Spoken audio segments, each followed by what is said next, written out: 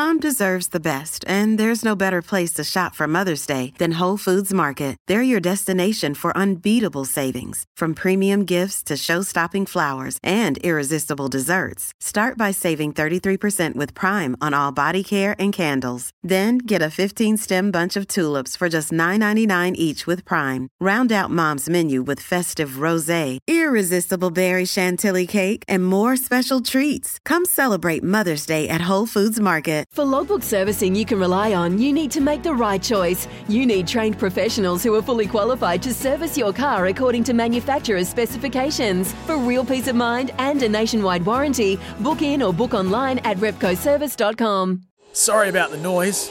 My neighbour's sanding his deck. My motto? Don't work on your deck. Play on it. Life's good with a Trex deck. Low maintenance with a 25-year residential warranty. Trex, the world's #1 decking brand. Polaris has shiploads of vehicles arriving every month. Visit your local Polaris dealer today. From behind the stumps to behind the mic, nothing gets past Smithy. This is Mornings with Ian Smith on SENZ. 9:03 Morena, New Zealand. Good morning to you all. Well, it's been a fired-up breakfast show, hasn't it? Number of topics coming through in there, and we're going to carry on that theme because just after 9 o'clock, we're going to talk to Jamie Wall, rugby journalist, of course, with a look at that Black Ferns review in depth. So we're going to have around about 20 minutes of that. And then at 9:32, it's a first for us. We're going to open up the lines for you. There's a lot of feeling coming through. I've read some of the texts that have come into the breakfast show. And a lot of those guys did not read out for various reasons. Maybe there were time constraints, but maybe some of them were a wee bit too sensitive. But we'll open up the show at 9:32. The lines are designated just for you, a window there to have a crack. And obviously that's the hot point of the day is the review into the Black Ferns. What did you make of it? What's going to come out of it? Here's a question for you. Would it even have happened if they'd have won in the Northern Hemisphere? Would it even have happened if they'd won in the Northern Hemisphere instead of losing? I don't know. Would it to this extent anyway? We'll have a multi just before 10 o'clock. Andrew Mulligan, the great Mulls, coming into us just after 10 o'clock. Busy time for basketball. In fact, we've just heard Frank Vogel's gone from the Lakers, and I understand that LeBron was going to have a press conference over there at some stage today. That could be big news. So the panel with Mark Watson and Patrick McKendry, they'll have a lot of thoughts on the main topics of the day, I'm sure. Look forward to that. Maya Jackman just after 11 o'clock this morning. Now, Maya, of course, a former football Fern. The football Ferns lost 2-1 to the Matildas on Friday night. They lost in extra time, really, but they do play again tonight. That'll be interesting. That game's in Canberra. How close was that game in essence? 2-1? Did that flatter the football Ferns? The way I looked at it, they could have lost by 6, but just me. Maybe we're in a sensitive mood today. Mount Rushmore, it's the Crusaders' turn today. The favourite most influential 4 Crusaders. So 8833 is the text line for that. And then, of course, we can get on with the show, and we will with the sermon. Sport is our religion, and here is Smithy's sermon. Go on, be honest. 1 minute to go. Your team is 4 behind. You have a penalty, a kickable one, but it won't give you enough points to win the game. So you take the popular option, you kick in the corner and form a line out. You secure the ball, fair means or foul, doesn't seem to matter these days. Form the rolling maul, the drive, and inch your way to the line. Man at the back, secure with the ball to the chest whilst remaining attached to the forward momentum. Finally, after forever it seems, you get enough go forward, and another popular term these days, and crash over the white line to secure an incredibly beautiful 5-pointer. You win. My God, ain't the line-out drive an incredibly wondrous thing? Whoever invented it should be knighted. It's the hooker's delight. Well, more often than not, to be fair. Truth is, when the line-out drive suits you and your team can orchestrate it, it's a mighty fine part of the game. Otherwise, it's predictable, boring, ugly, and a blight on the game. A game where every bit of legislation introduced these days is about safety or attractiveness and flow or speed of the game. Goodness me, even the 50-22 kick, you know, that one when you kick it out and get the ball back, even that is encouraging the odd line-out drive. So it seems everybody that matters wants it. Shields are won and lost with it. Championships decided by it. And who knows, the World Cup soon, it could be a fait accompli. A line-out drive will win that as well. Personally, don't you prefer the old Tony Woodcock line-out version more? We won a World Cup on that piece of genius and deception. That was a beautiful thing. So what are the options? Keep it as it is, and ensure the predictability, ban it or at least make it more defendable, or make it worth 3 points to bring it into line with the penalty kick for goal. Either way, then the kicker will decide the game, and that's called pressure. That's called sport at the highest level. Hell, I don't know what the answer is. Do you?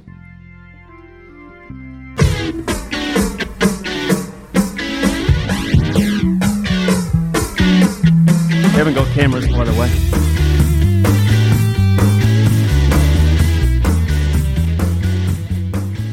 It is 9:07 here on SENZ, and it's time to look at the big talking point of the day, really. It certainly was on the breakfast show, and that is the public announcement of the findings of the review into the Black Ferns.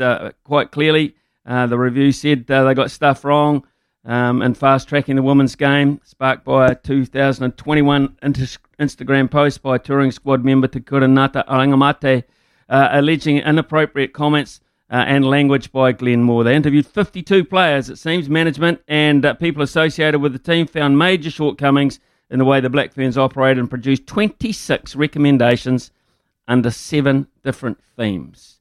Well, joining us this morning is Jamie Wall to talk about that. Jamie, good morning to you. What did you make first up of the findings? Good morning, Smithy. Nice to be the main event this morning. I'd just like to, before we start, I just want to kind of quantify this in saying that this is a pretty massive topic that goes well beyond the realms of just a rugby team winning and losing and a coach and a player's relationship. Like, this is quite a big deal in terms of New Zealand rugby and its attitude towards the women's game. I'm not a woman. I never have been. I don't think I ever will be. Women's rugby is not something that I can possibly therefore comprehend. As a guy who's played rugby, it's a completely different environment. For me, it's men's rugby is a hyper masculine environment. That's quite different to women's rugby, massively different, in fact. And so I'm speaking about this from the point of view as a journalist who's covered the Black Ferns for the last 5 or so years, the tour, and you made the point earlier about this tour being, I guess, the fuse that got lit to where we are today. I'm speaking about it in terms of there were 2 journalists that covered that tour, Joseph Pearson from Stuff and myself. So that's where I'm coming from on this one. Obviously, there are a lot of female players and people involved in the game who have a much better insight into the actual issues that are discussed in there than me. But we're talking about it in a media capacity, so that's why I'm here today, and that's why I'm talking to you, Smithy. In terms of what I thought about the findings in the report, well, to be honest, as someone who's covered the team, none of it came as a surprise at all. None of it really. And we go back to the on-field results of last year, and even before that tour got underway, back when that schedule got announced, I remember thinking to myself, like, man, this is going to be really hard for this Black Ferns team who has had a very reduced schedule over the last couple of years, obviously with COVID impacting their ability to travel and therefore play anybody. And so to be given the assignment of playing the 2 best teams in the world that had a full schedule of games, seasons under their belts, was going to be really rough. And, given that the Black Ferns are a team that just sort of, pops up, generally wins World Cups, and then sort of disappears out of the public view for a while, the results themselves came as a massive shock. So since then, you kind of we've kind of had a look into like what's been going on with that team, what the causes of such a dramatic drop down the ladder have been. And so when this report came out, and you have a look and what it's said about New Zealand rugby's, I guess, shortcomings around supporting this team in general, like I said, it's not really a surprise at all. I will say one thing in terms of New Zealand rugby's, I guess, situation that it found itself in. I mean, you can look back at in 2019, before the pandemic and everything, and we had the World Cup coming up that was supposed to have been last October, November, and they had put in place plans for a full schedule for the Black Ferns in 2020. There was 13 tests confirmed there. COVID obviously ruined all of that. It's presumed that Super Rugby Aupiki would have gone ahead last year in preparation for the World Cup to have happened, and so there was a reasonably robust schedule in place for the team to I guess build on and build an elite level team that could defend its World Cup, because it was going to be really a pretty tough assignment given the amount of resources that England and France are putting into it. What I think is so in that regard, you can actually turn around and say, well, NZ Rugby we're at least pointing in the right direction. It's the fact that all of that got kind of tossed in the bin with no plan B when COVID hit. It is the issue that we're kind of facing here. Now, it's really easy to look at the Te Kura Ngata Rangamate situation and look at it in a really binary fashion, and that it's a player that played badly, got dropped, didn't respond to it very well, and has responded in a public fashion. On the other hand, you can look at it and say, well, there's a coach that didn't treat a player very well, and that backlash is symptomatic of a bad culture within that team. I think the actual answer to that is somewhere kind of in the middle, and that's the difficult thing, I think, is going to have to come out of that. And until we get both parties actually speaking about that, it's really hard to actually really get a handle on that situation between those two individuals. But there's one thing for sure, that no matter what you think about what Te Kura Ngata Rangamate did, it has opened up the discussion that we're talking about today. And as painful as it is, it has to be a good thing, because now we can, I guess, take a look at this report that's now out in the open, that people who don't follow women's rugby are now very, very aware of, and move forward to a World Cup that's rapidly coming up later on this year. And unless it's going to be an absolute disaster for the Black Ferns, we can all do something to help avoid that potential outcome. Jamie Wall with us this morning. Look at this report and what will come out of it. This is an interesting one for me. Psychological safety and freedom in the Ferns environment. They haven't got it. What does that mean overall? Well, I think that what you've got is a team of athletes who have gone from being essentially club players to being fully professional players in the blink of an eye. It happened with men's rugby, 27 years ago, and now it's happening with women's rugby. And there has to be a real adjustment from essentially going out and playing club footy on a Saturday like the rest of us do, and being paid and having these sort of expectations put on you. My own take on this is that some of the onus of this has to fall on the players themselves. Like, they should know, if they're making this decision to make this a career, then there are certain expectations to be put on them, and that professional sport is a ruthless game.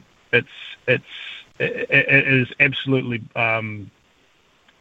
There's no prisoners taken. And I understand why a lot of people are looking at Te Kura's situation and saying, well, and you're part of my language, like, you're not owed shit here, really. Like, you played badly and you got dropped. And now I can understand that.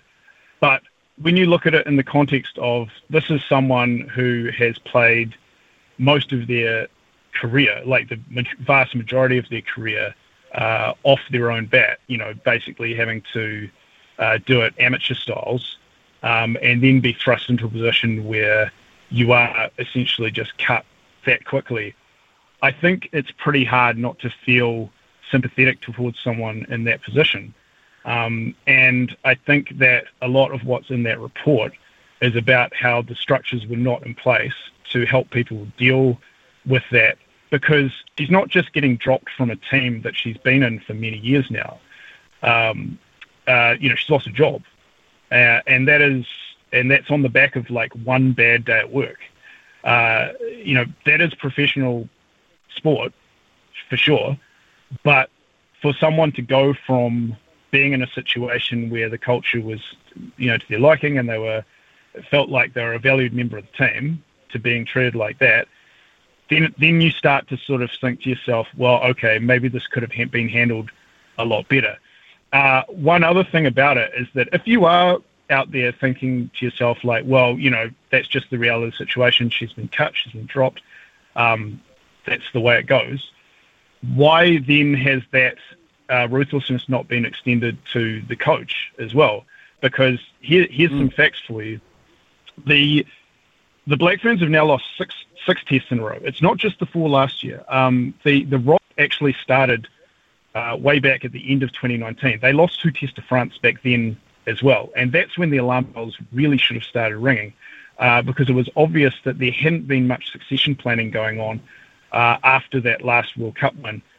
Glenn Moore has won a World Cup. He's a World Cup winning coach, so he's got that on his sheet. But then again, so was John Hart. John Hart won a series in South Africa for the first time ever. A couple of years later, they lost 5 tests in a row, and then went on to lose a World Cup. Now, why, if she's being treated that ruthlessly, and again, you can have your own opinion on that, and I'm not going to. I think it's an entirely healthy debate to talk about that. Why then has a coach who's lost 6 in a row not only been retained in his job, but has also like looking at those tests last year that I've covered, I mean, there were some incredible shortcomings in terms of what that team was doing in terms of game plan and selection that Moore really should be needing to answer to about now.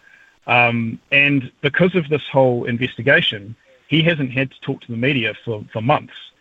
And really, with the World Cup coming up, like if this was the All Blacks, I mean, look at what's happened to Ian Foster. He's already having people banging down his door saying he should be losing his job for 3 test losses last year in the All Blacks. So my point is, if you're going to say that the reality of the situation is that you have to be harsh and players get dropped, why then is the coach not under the same scrutiny as the players? Okay, well, I'll come back to you on the Glenn Moore thing and say, hasn't he been, one, perhaps they couldn't sack him, 2, or maybe they could, maybe they couldn't. Here's the other thing. Haven't they depowered him, though, theoretically, Jamie, by bringing Wayne Smith in? Have they not, really, I mean, when you bring Wayne Smith with all his experience, all his brilliance and his record in, you really you're not expecting Wayne Smith to come in as an underling, are you? I mean, Wayne Smith is essentially being brought in to fix it on the field. No, absolutely not. And you bring up a very good point there, Smithy. And reading between the lines, it's quite clear that he's been brought in as a boss, as an overseer. And what it has done is that it kind of allows more a bit of room for an elegant exit, if you know what I mean, to use a bit of a business term there. But I think that we're kind of almost arguing the same point here, because a veteran player who is a very big part of the culture of the team. I don't think there's any doubt about that, because she was very much one of the key faces in the Black Ferns documentary that was filmed in the lead up to that tour that was on Sky. Which I think now, when you watch it, knowing what we know now, is an extremely interesting watch, and I would definitely encourage people to have a look at that, because you can really read between the lines on this now. If he has been allowed to retain his position as head coach, and I guess sort of perhaps retain a bit of dignity instead of just being booted out the door, then why was the same grace not handed to her as well? That I guess is a big question that needs to be answered. And so when you talk about the Wayne Smith situation, like, yes, it's a good thing. It's absolutely. I mean, you could argue right now that the Black Ferns have a better coaching setup than the All Blacks. But it shows that the way she was treated and the way he's being treated are two different things. And again, this is a very big, broad conversation, which I think a lot of other people are probably far more qualified to talk about than me. But that to me is a fundamental point as to what this report is all about. And not just the report itself, but just the way that New Zealand Rugby has handled women's rugby over its history, and what it needs to look at to improve that going forward. Jamie, it's been an absolute pleasure having your input into this. I think it's the kind of subject we could have you on for at least an hour, but we can't, unfortunately, because we've got, you know what radio's like, we've got constraints and things we'd have to do in the next hour. But hey, look, you've given us so much to think about and to talk about. I thank you very much for that. You're obviously very, very clued up on the situation. There's a couple of other lines I was going to ask you about. Haven't got time, which is a shame, but maybe next time. Thank you very much, Jamie, for your input this morning. Appreciate it. Cheers, Smithy. Anytime, mate. Yeah, cheers. Jamie Wardley with some in-depth thoughts. So what we're going to do now is take a break, read out some of the texts that have come in. A lot of them are already about your favourite or most influential Crusaders. Love that. They're easy to do. What we're going to do just after 9:30 this morning is open up our phone lines. Our number is 0800 150 811. 0800 150 811. Have the courage of your convictions. A lot of people texted into the breakfast show and had some pretty pointed texts come in. Ring up. I ask you to ring up. Well, I'm not going to crucify you for ringing me. Honestly, I'd love to have a chat about it. You heard Jamie Wall's thoughts on the whole thing. Just there's a lot of listeners out there, judging by the texts that we've seen coming in, who have an opinion on it. We would love to hear an opinion on it after 9:30 this morning. So please, don't hold back. 0800 150 811. We're going to give you a window, and we invite you to climb on through it. It's 9:24 on SENZ. Your local Polaris dealer today. Summer or winter, he's the voice of sport in Aotearoa. This is Mornings with Ian Smith on SENZ. Yes, and don't forget our show is brought to you with our good friends Polaris, our number one selling side-by-side brand. Thousands and thousands of vehicles coming in every month, so get to your local Polaris dealer today. Right, let's look at some of these texts, particularly the ones about the Crusaders. Smithy, it's easy today, I think. McCaw, Carter, Marshall and Thorne, that's from Paddy. Thorne, there's an interesting one. That'll spark a few debates, I'm sure. Dale's coming. The greatest, McCaw, Carter, Mertens, Marshall. My favourite, Berryman, Vunambaka, Gear and Maxwell. Norm Maxwell, what a player he was. Mikey's come in and said Toddy Blackadder, Richie McCaw, Leon McDonald and the mighty, awesome one and only Mertz. The Zaid's come in. Whitelock, Sam Whitelock, Kieran Reid, Richie McCaw, Dan Carter. There's a bit of quality coming through here, folks? To be fair, I think there's some damn fine rugby players coming through here, and we've probably got about 8 or 9 in the mix just in those texts as well. And I can tell you, Logan and I will be having a crack at this around about 11:40 this morning, and we differ. I can tell you already, we differ from some of those. Now, on the other subject, which is the sensitive one. I hope Simon comes in on the phone. You've got an opportunity, Simon, if you want to. Certainly want to text us, which is cool. Love hearing from you. You've come through and said, why is it that nothing ever seems to be the players' fault these days? And I think that is quite a big part of it. I think the more, shall we say, things get looked at in this depth, the word players tends to, and play and how you play the game tends to get lost in it somewhere along the line. It's a shame athletes haven't usually had much employment experience in the real world to see how pampered they really are from an employment standpoint. I said I've had a few jobs in my time. That's called business. Comparing two different roles is not how employment works, unfortunately. So. That's an interesting thing because a lot of these things are actually, when you become professional, become employment issues as well. So, okay, we're going to go to the news now with Araha, and when we come back, it's your chance to have a crack at the issue of the day. 0800 150 811, the phone number.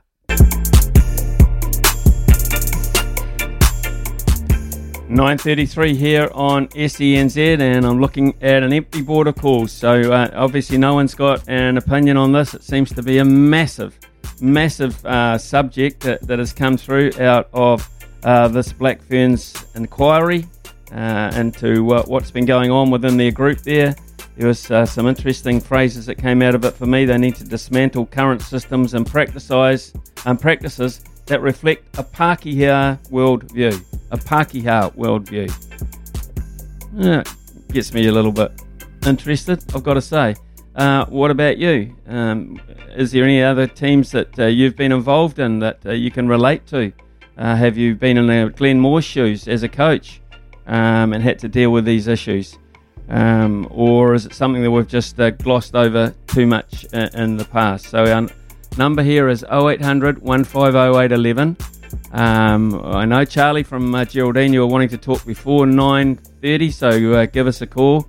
I've invited Simon to come in, but Simon tells me that he's working with Sky customers as well at the moment, so he's sort of listening to our show and doing his other job at the same time. So look, it doesn't appear, we can only give you an opportunity, it doesn't appear that you want to call in on this, which is a shame really, because it's a pretty deep-seated thing within our systems, apparently, or is it just our women's sport that affects it? I've just done the Women's Cricket World Cup. There was pressure on players there. There was pressure on players to perform. There was no hiding back when it came to analysis on performance from our commentary team, I can promise you that. There was no glossing over things. There was no hiding from the fact that our side performed poorly. The White Ferns, they knew that. They wanted to desperately make the playoffs. They didn't do it. They lost the big moments. They acknowledged that. So, I'm not quite sure if this is across the board or whether it happens in every women's sporting team or just particularly the Black Ferns at the moment. Steve has come in with a nice text. Morning, Smithy. I feel sorry for Glenn Moore in this situation as well. He prompted as well. You have to remember, up until now, the players had previously sung his praises. Okay, obviously he has dealt with things as well as he could have. He has spent a large part of his career coaching men and possibly hasn't been educated on the fact that women deal with criticism differently. That's where, in hindsight, someone like Gilbert Enoka could have been brought in to educate him on that and also work alongside the players. It's all about education. That from Steve. Really appreciate that. Steve would have liked you to ring up and give us a call on that subject as well. But I think that does reflect a lot of it from my point of view too. And it looks like we do have Charlie calling back, so we'll get Charlie to hear very shortly from Geraldine. I've spoken to Charlie before, I think more in a Stump Smithy type situation, so it'd be nice to hear from him if he's got an opinion on this matter. But any one of you at all, please, 0800 150 811, the window is there. Please, pop in and just have a say. You're not going to be crucified for it. I might agree with you, I might disagree, and that's just fine. That's called talkback. Charlie from Geraldine has joined us. Hey, Charlie, welcome into the show. Thanks for taking the time to call. Just for me, yes. I've been quite vocal about it. I don't think he should be. I don't think he should be there. They had the inquiry into it, and it's quite plain from what you've seen.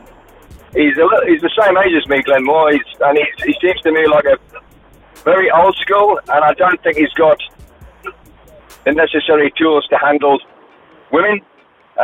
It's not about being sensitive. I think there are things about fat shaming and things like that, and the cultural insensitivities. It's 2022, mate. You can't have people who have been in that situation still in that situation now after there's been a major inquiry. They should have cleaned it all out, win the Rugby World Cup, and get it sorted for the next one. So, Charlie, why do you think they didn't sack Glenn Moore and brought Wayne Smith in? Well, some say over the top, some say underneath. How did you read that situation? I think they just want to try and win the World Cup, mate. I don't think they give a flying fish about the girls. They might do after the Rugby World Cup if they win it or not. But at the moment, mate, I think they just... And Mark Robinson, I think he's concentrating on winning the Rugby World Cup, mate. I think he cares more about winning the World Cup and being upset about beaten by England and France than he does about the women. Okay, so when you say winning the World Cup, you mean winning the Women's World Cup or winning the Men's World Cup? The Women's Rugby World Cup. Okay, so right, that's interesting for me. I get a little bit worried about it when I see this phrase, dismantle current systems and practices that reflect a Pākehā world thing. So it's a sense to me, Charlie, it's not just a women thing and not just the way women have been treated as such. It's also a little bit of the fact that there's, Pākehā has been the white way of doing things, yeah? Yep, yeah, I get that. And I think it smells, mate. It smells. I don't think it's been done. They've had an inquiry, but I think the results of the inquiry, there should have been a lot more done than has been done. And to have the same bloke in charge, I don't know him from a bar of salt, mate, but to have the same bloke in charge is totally wrong. They should have just cleaned it all out and started from the bottom again, mate. Okay, that's cool. Charlie, I appreciate your sentiments there, and I imagine those sentiments from Charlie there are well and truly supported by a lot of people around the country, but then again, they might not be. So that's why we've opened up this window. It's 9:39 on SENZ. I see Dave is on the line from Palmerston North. Dave, good morning to you. Good morning, Smithy. Hey, look, just on this, things like Pākehā view, that's what I'm saying, Hush, that's like positive racism. But like with the woman, you want equal pay, you want equal viewing rights, you got to have equal criticism. And to say that women take it differently, criticism differently, do they? Or do they take it more openly, whereas men perhaps would think about it or deal with it, by themselves and are not so open about it, the song, it was acceptable in the 80s, but it's not acceptable in 2020, get that. As far as, the World Cup, we've got Wayne Smith for the women, and we've got Joe Smith for the men. I think we're in a bit of a panic mode, and France could do the double, as much as I hate to say it. But yeah, it's a big subject, massive subject. And I don't think you can go too far left with it, but you've got to come into the centre. Common sense, just use common sense. Dave, one of the issues that's come out of it that I've been reading in the reports anyway, there was no formal apology to Kiranata Arangamate, which is an interesting thing. No formal apology apparently from the Black Ferns, and she was not included in the recent Black Ferns camp. So I'm trying to read between the lines here and think perhaps by coming out and saying this, she's probably ended her career. Just looking from the outside in at this point, anyway. Well, it'd be a shame if she's been ostracised because of that.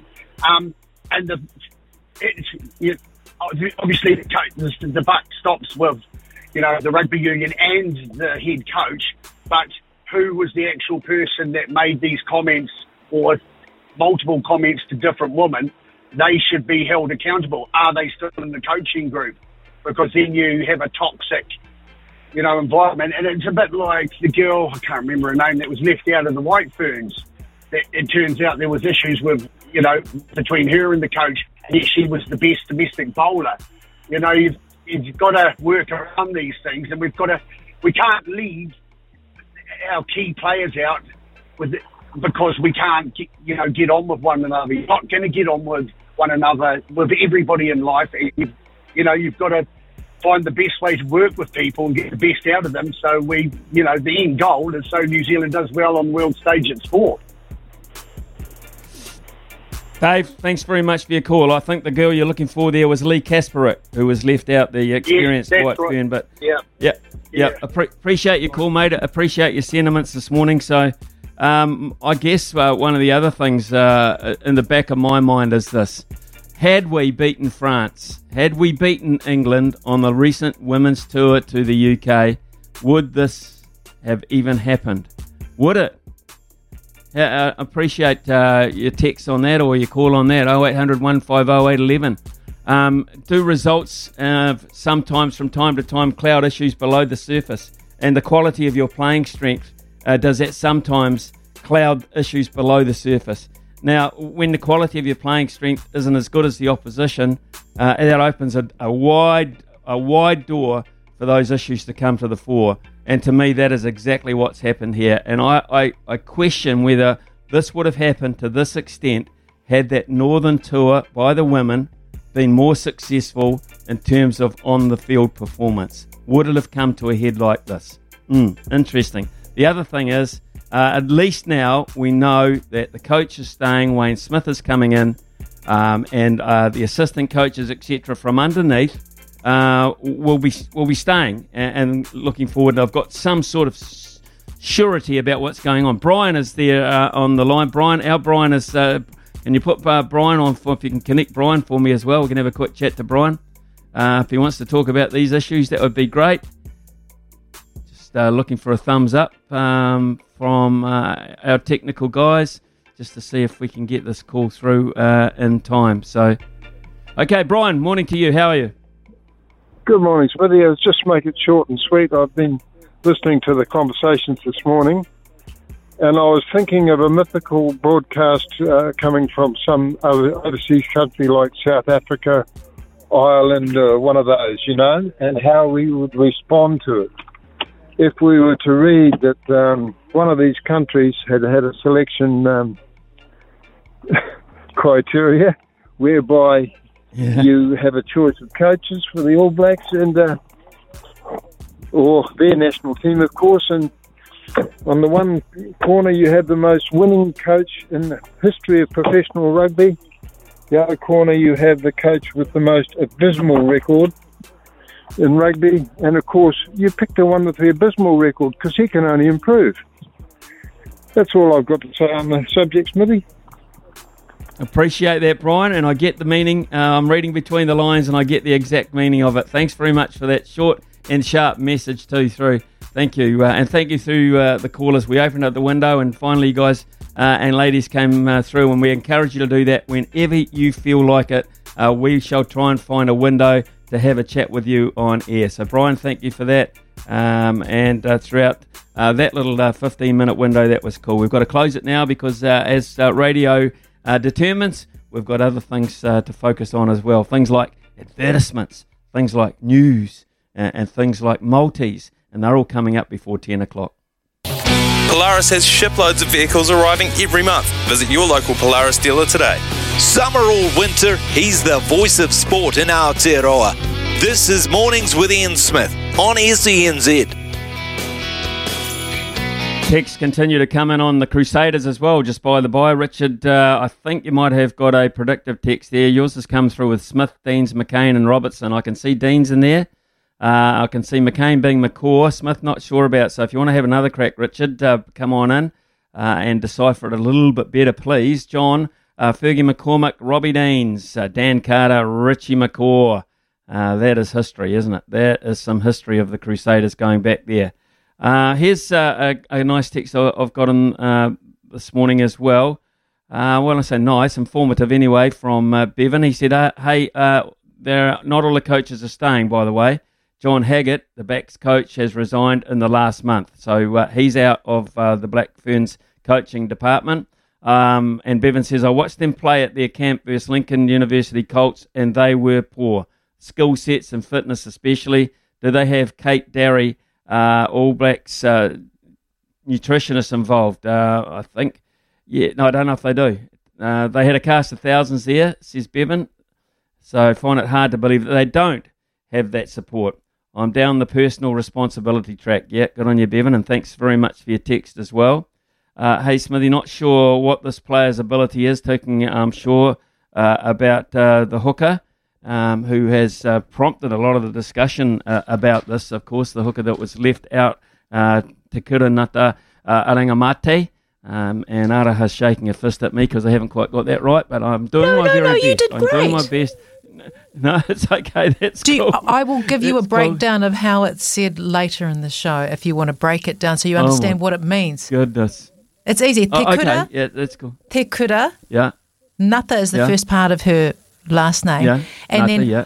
Aere is like the word haere, go, but without the H on the front. Yeah. Aere, Okay. ngā is plural for the, and mate is dead. Aere ngā mate. So te kura ngata, aere ngā mate. Okay. Thank you very much. Here's another piece of information you didn't need to know. Anytime that you want to pick me up on that, that's cool. Hey, Smithy, not sure what this player's ability is. We're talking about Te Kura there, but it's possible she was overweight. Here we go. This is just someone's opinion. Lacked skill and didn't have the ability to perform the highest level international sport. Just the devil's advocate point of view. There is a lot. There's a lot. And Ara was shaking her head there. Ara, we'll come back to that because we've got to go to an ad break and then we'll come back. And I'll give you an opportunity to respond to that. Park that thought. Park it, please. It's 9:54 here on SENZ. Polaris has shiploads of vehicles arriving every month. Visit your local Polaris dealer today. Summer or winter, he's the voice of sport in Aotearoa. This is Mornings with Ian Smith on SENZ. When to hold 'em, know when to fold 'em, Smithy's Multi. know when to walk away, and know when to run. Bet live on your favourite sports. Download the TAB app today. Yesterday, the Pulse blew the last quarter to the Steel in a massive fashion, so they missed out, let us down. Tonight, Hurricanes versus Moana Pacifica. Hurricanes 13 plus at $1.37. Melbourne victory to beat Brisbane at $1.62. Real Madrid and Chelsea tomorrow morning to draw at $2.75. That'll return $6.10. Coming up to the news at 10 o'clock here on SENZ. Been a very busy morning so far. Thank you so much for your input. More text to read out in the next hour or so as we head towards midday. And Andrew Mulligan after the break. The all-new SENZ is Kiwi for sport. Polaris has shiploads of vehicles arriving every month. Visit your local Polaris dealer today. From behind the stumps to behind the mic, nothing gets past Smithy. This is Mornings with Ian Smith on SENZ. 10:03. We'll just change direction, I think, in this next hour, just for a little while anyway. We're going to go to basketball and we're going to go to Andrew Mulligan, because the New Zealand Breakers now officially have a firm grip on the ANBL wooden spoon after their most recent 99-89 loss to the South East Melbourne Phoenix, and are set to wrap up the season as their worst in their 19-year history. Meanwhile, in the United States, the NBA's play-in tournament tips off tomorrow to decide the 7th and 8th seeds in the Eastern and Western Conference. There's plenty going on in the world of hoops. So, Mull, thanks very much for giving us a bit of your time this morning. The perfect bloke to talk to. G'day, Smithy. What a pleasure it is to be on your show again. Thank you for having me. No problem at all. I love it, Mull. Hey, look, in the Breakers, they take on the Kings tonight, who are red hot. Is there just a semblance of a chance we might finish on a decent note? Absolutely not, Smithy. Thanks for your time this morning, Mo. I'm just being brutally honest about. There's always a chance. It's Jim Carrey and Dumb and Dummy. So you're telling me there's a chance? The game isn't tipped off yet. There are a chance to win, but these guys they want to go about their off season pretty damn quickly. Their body language at times you can read into it. There's signs of frustration. There's signs of this has been such a drawn out, dragged out season, having to play in Australia. And you know what? I do really feel for them. Yes, they've got the wooden spoon. Yes, this is the worst record-wise Breakers team that's ever been in the league. But this by no means isn't the worst team the Breakers have ever had. I mean, there were some terrible teams that Andre Lamanis coached before he won his championships, before they all figured it out. And I mean, we're here now talking about this Breakers team that will pin their success on the two French kids that they brought in, Hugo Besson, the 20-year-old, Ousmane Dieng, the 18, 19-year-old, both heading towards the NBA draft. Maybe an outside lottery chance for Dieng, but that's what they'll say is a success for this season. And Yanni Wetzel, he's been a proven performer time and again for the Breakers, the centre, but that's about all she wrote for them. They've been without Tom Abercrombie, their captain, who is such a steady and veteran influence on the squad when he plays on the court. Finn Delaney is unfortunately just hasn't had a great season for them. And I think they'll regroup. It'll just be interesting to see what Matt Walsh and the ownership group do with Dan Shamir, because Dan Shamir, record-wise, hasn't done great things with his team, but as we know, extraordinary circumstances. Been dragged around some of the backwaters of Australian basketball, Bendigo, Launceston. They haven't been stationed anywhere glamorous like Sydney or Melbourne. The league's put them in some terrible gyms with no crowds. They haven't done them any favours whatsoever, Smithy. No, I was just going to be, you probably preempted it actually, Mel, but I was going to ask you how big, when they go to placemakers, how big a broom do the owners purchase? But you might have tempered it a wee bit there. Yeah, no, that's the natural question, and it is one where Matt Walsh will firmly believe in what is happening with the coaching squad that he has. I mean, Dan Shamir is a good coach. He's got a good point guard in Peyton Seaver who runs things for him really well. But when he's on the floor, he's good. But you need tools around him to play with. You need another import besides Besson, who's just a kid who's played French second division. And now he's come into a real powerhouse league that's top 5 in the world. And you just can't rely on another smallish guard like Chasen Randall or Jeremiah Martin and Peyton Seaver. There's no paint defense. They've just been eaten alive, chewed up and spat out in the paint this season. And Yanni Wetzel has just been left on an island. They have barely used Rob Lowe, and Rob Lowe isn't a great post defender as it is. They're undersized. They need another big, whether that comes from the US or a big European. They can't go massive like they went with Colton Iverson last year, who was just an absolute iceberg between the foul lines. But, you know, he did a good job of rebounding, and when he stayed on the floor out of foul trouble, he was effective at being a massive lump of coal in the middle. But they're going to need just to recruit better and build pieces around Yanni Wetzel. Okay, so they've still got, after the Kings, the Jack Jumpers and the 36ers to contend with. 36ers going down last night as well. Is there a possibility there in those matchups that there might be something to take out? Someone might save their spot? Jack Jumpers, I can see that as a winnable game for them, but they are in the hunt as well. They're massively in the hunt. Like the Phoenix are in the hunt as well. They've had some consistency issues with their squad trying to get into that top 4. Jack trying to get into that top 4, which is pretty. It's got some great names in there like Melbourne United, Perth Wildcats, Illawarra, and Sydney. I kind of see that's the 4 that will be in the NBL playoffs. 36 is definitely targetable. But then, you know what? That game, those games, you're 1 foot on the plane. You can see the light at the end of the tunnel. And, you know, you've been in sports teams, Smithy. You've been on long tours yourself.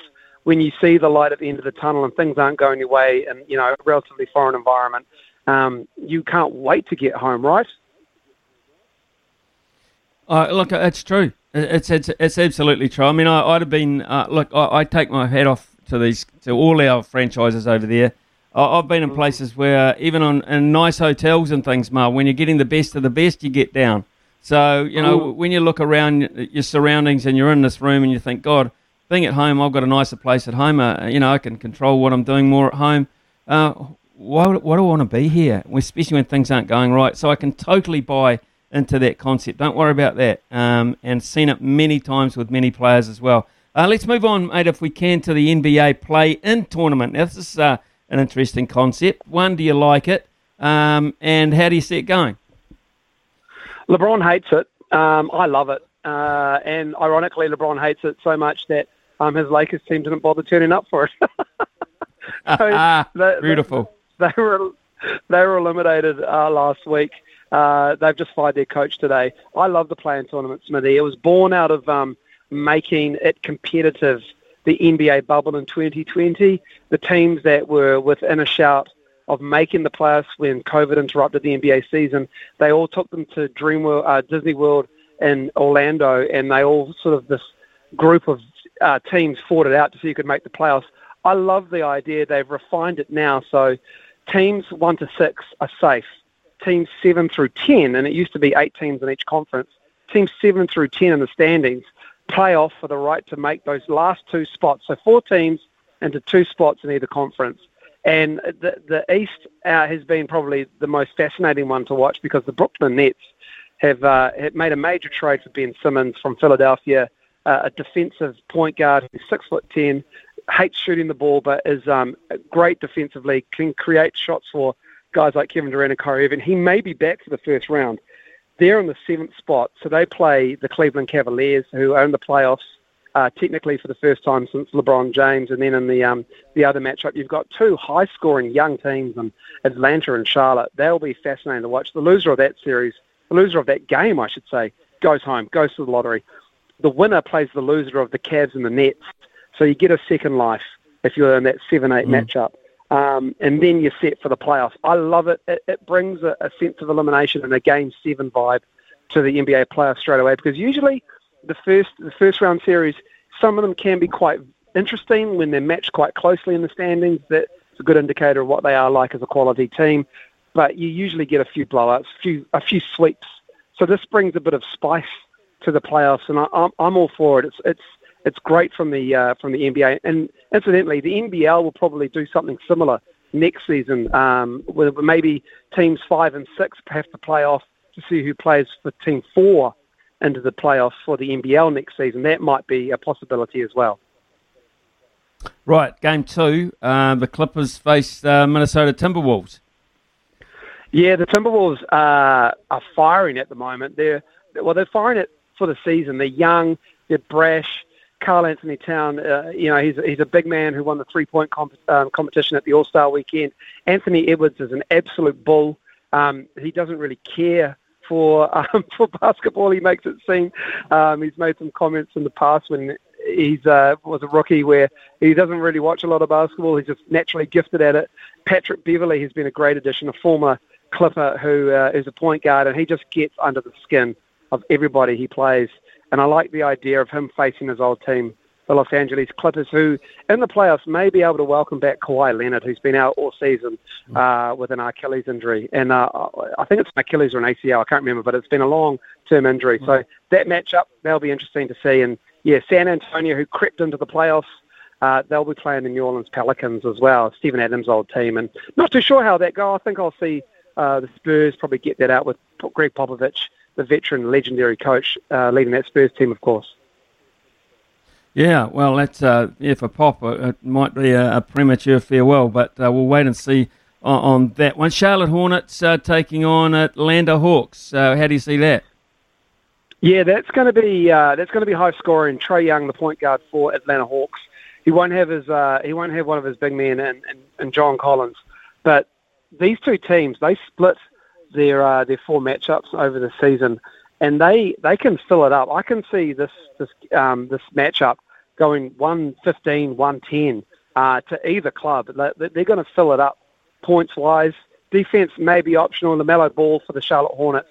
He of course was Rookie of the Year a couple of years ago, 3 years ago for the NBL when the Breakers had RJ Hampton. You know, they had millions watching the game at Spark Arena when these two projected NBA lottery picks went at it.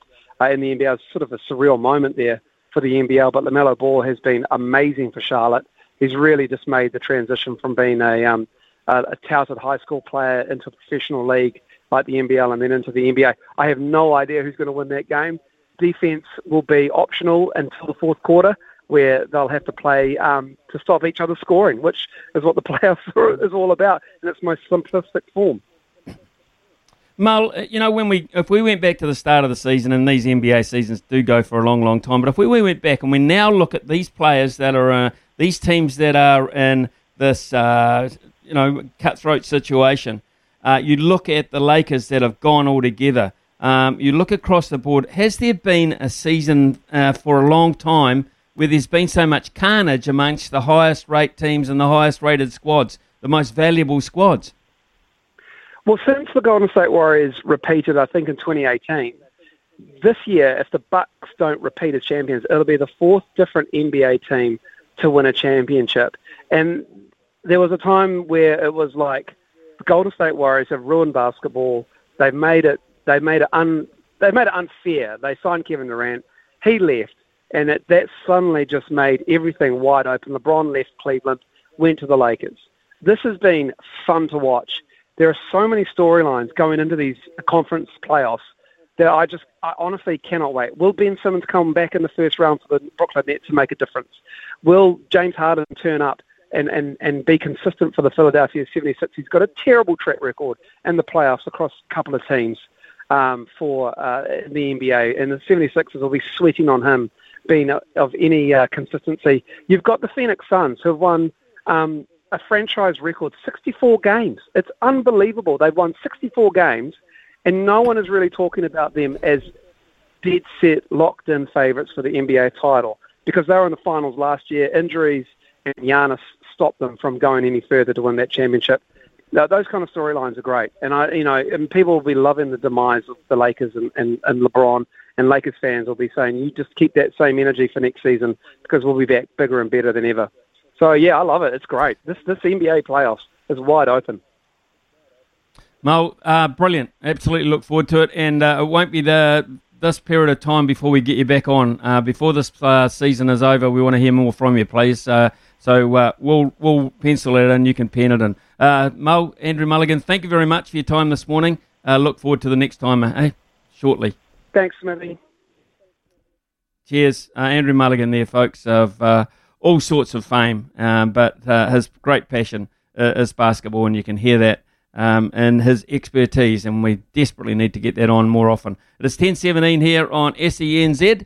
It's panel time next. Polaris has shiploads of vehicles arriving every month. Visit your local Polaris dealer today. Summer or winter, he's the voice of sport in Aotearoa. This is Mornings with Ian Smith on SENZ. Big talk, big opinions, the panel. Talk to me, yeah. Cool panel this morning, consisting of all-rounder, really. Mark Watson, I put him in that category. He's been a host, of course. He's been a commentator. He's got very strong opinions on a lot of matters. Look forward to Mark this morning. And with him, Patrick McKendry. And Patrick now has a new vocation. He is a One News sports writer. So look forward to hearing from Patrick as well. In fact, Patrick, I'll give you first serve if you like. The reaction, really, from your point of view, to this report coming out and the Black Ferns. It's sort of hit the headlines. Yeah, it certainly has, Smithy. Good morning to you and Mark. I guess mixed emotions around the Black Ferns review. I guess firstly, fantastic that it was obviously so thorough. Secondly, pretty disappointed really with what they found. Like so many deficiencies in that environment, and some pretty bad ones. Clearly none of them are conducive to a high performance environment, and maybe that explains why they went so poorly on last year's end of year tour, losing all 4 tests pretty convincingly. So I guess with so many things found wanting, I am very surprised that there haven't been more casualties in terms of coaches or management losing their positions. I think although we haven't properly heard from Glenn Moore, we haven't heard his side of the story. As head coach, I think the buck stops with him, and I'm surprised that he's still there, to be honest. Okay, Mark, what's your take on it? Yeah, don't disagree with what Patrick has just said. It seems to me that it's just amazing that with the resource and the level of, how high profile New Zealand rugby is, that they've allowed this to happen, that, they've got a model of perfection and excellence on the men's side, and why that hasn't been transferred across to the women's in regards to the setup. A couple of the interesting things, and I think, you can't just look purely at the coaching stuff. The interesting thing was that I read about it is that, that the women within this team and the professional environment do have to learn to take criticism a little bit better as well, and I think that was quite an interesting comment. I think one player basically stood up and said, look, I felt bullied, my mental health suffered, and suddenly we have this review. Would we have had the review if someone hadn't spoken up?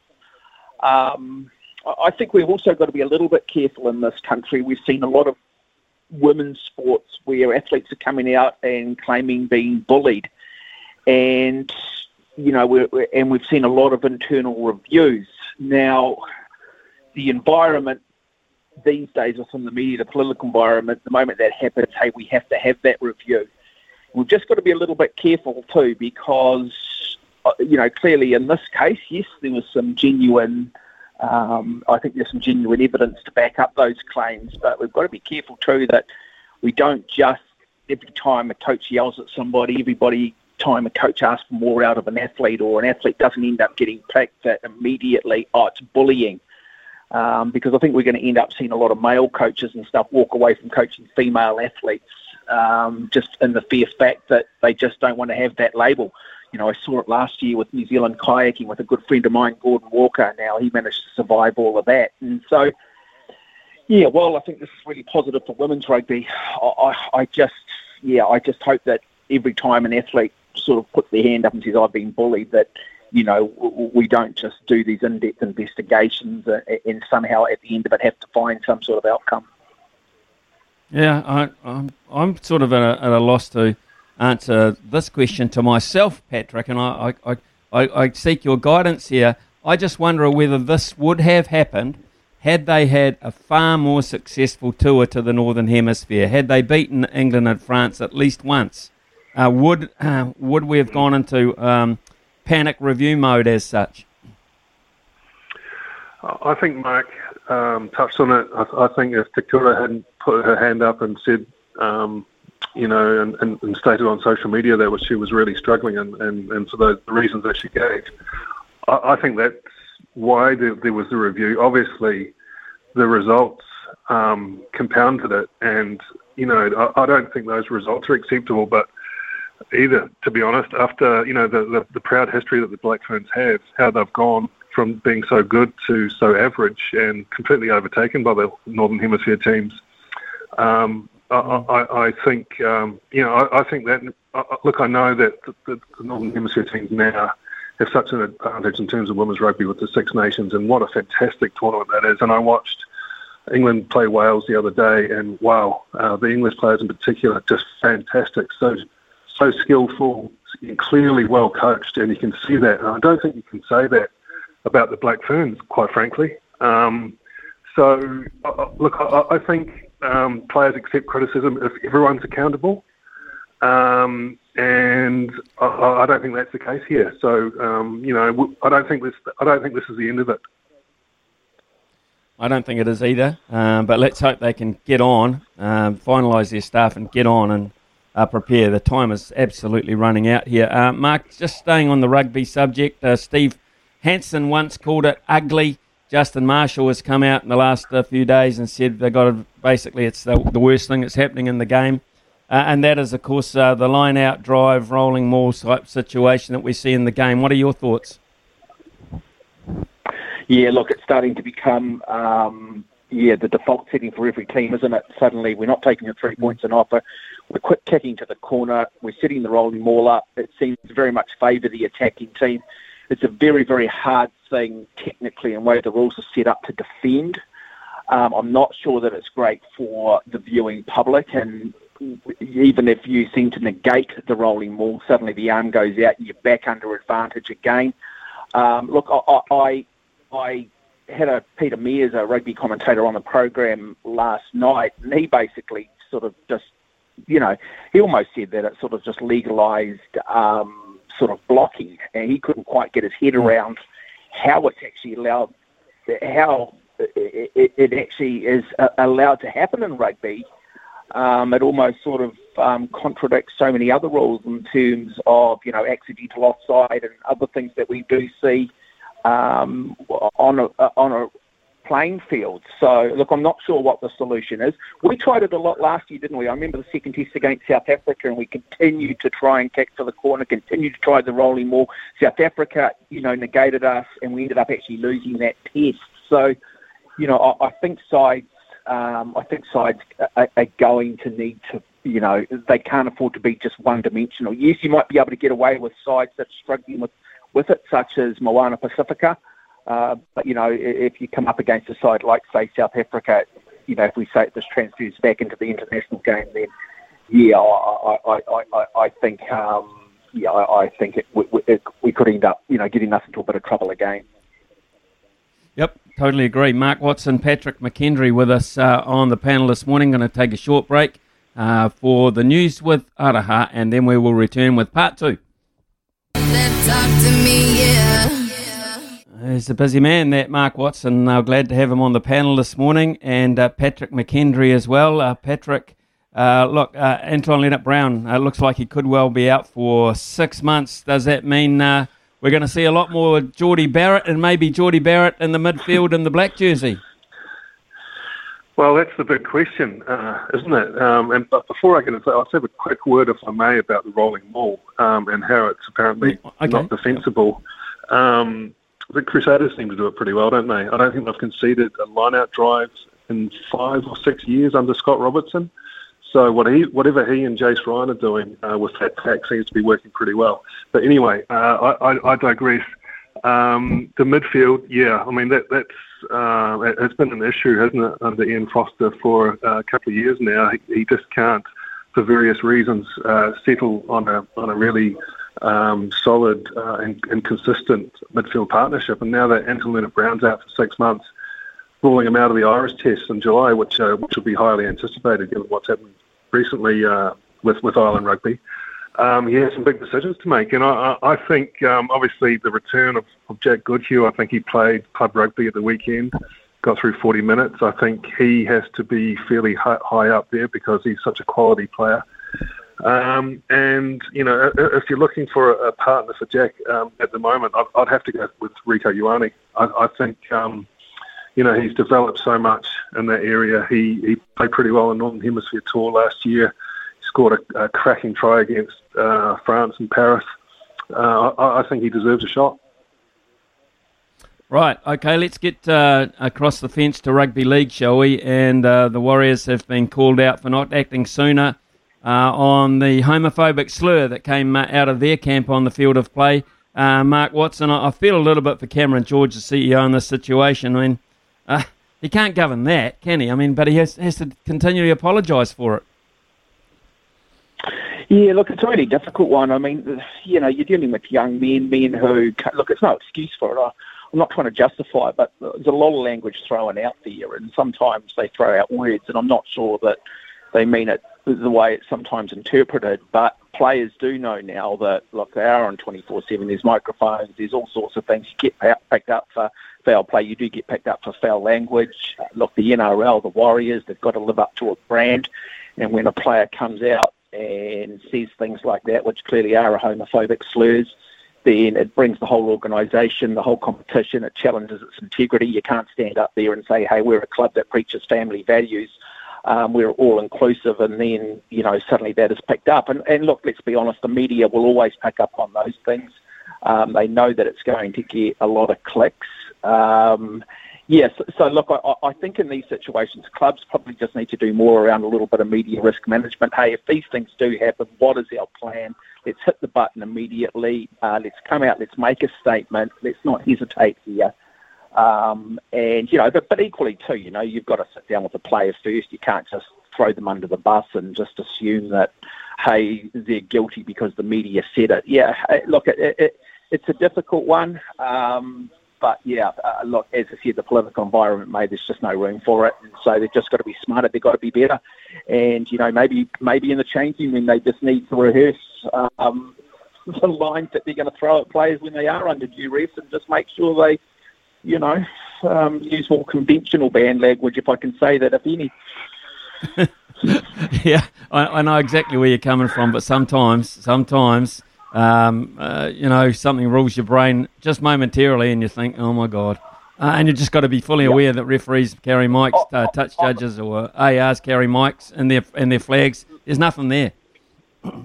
Look, Smithy, I mean, we've all done it on radio. We've all done our media careers at times where things come out and said, oh, I hope that's not interpreted, or, you know, and you sort of go, oh, okay, yeah, not good. But, you know, it's very hard to pull it back, isn't it? You can't.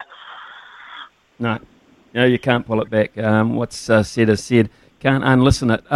Patrick, his text has just come in, actually, before I get your comments on that particular matter, if you like. But Chris has come in. I'm not quite sure if he's from your neck of the woods or not, because he said the Crusaders defending the rolling maul well because refs don't penalise them at any stage.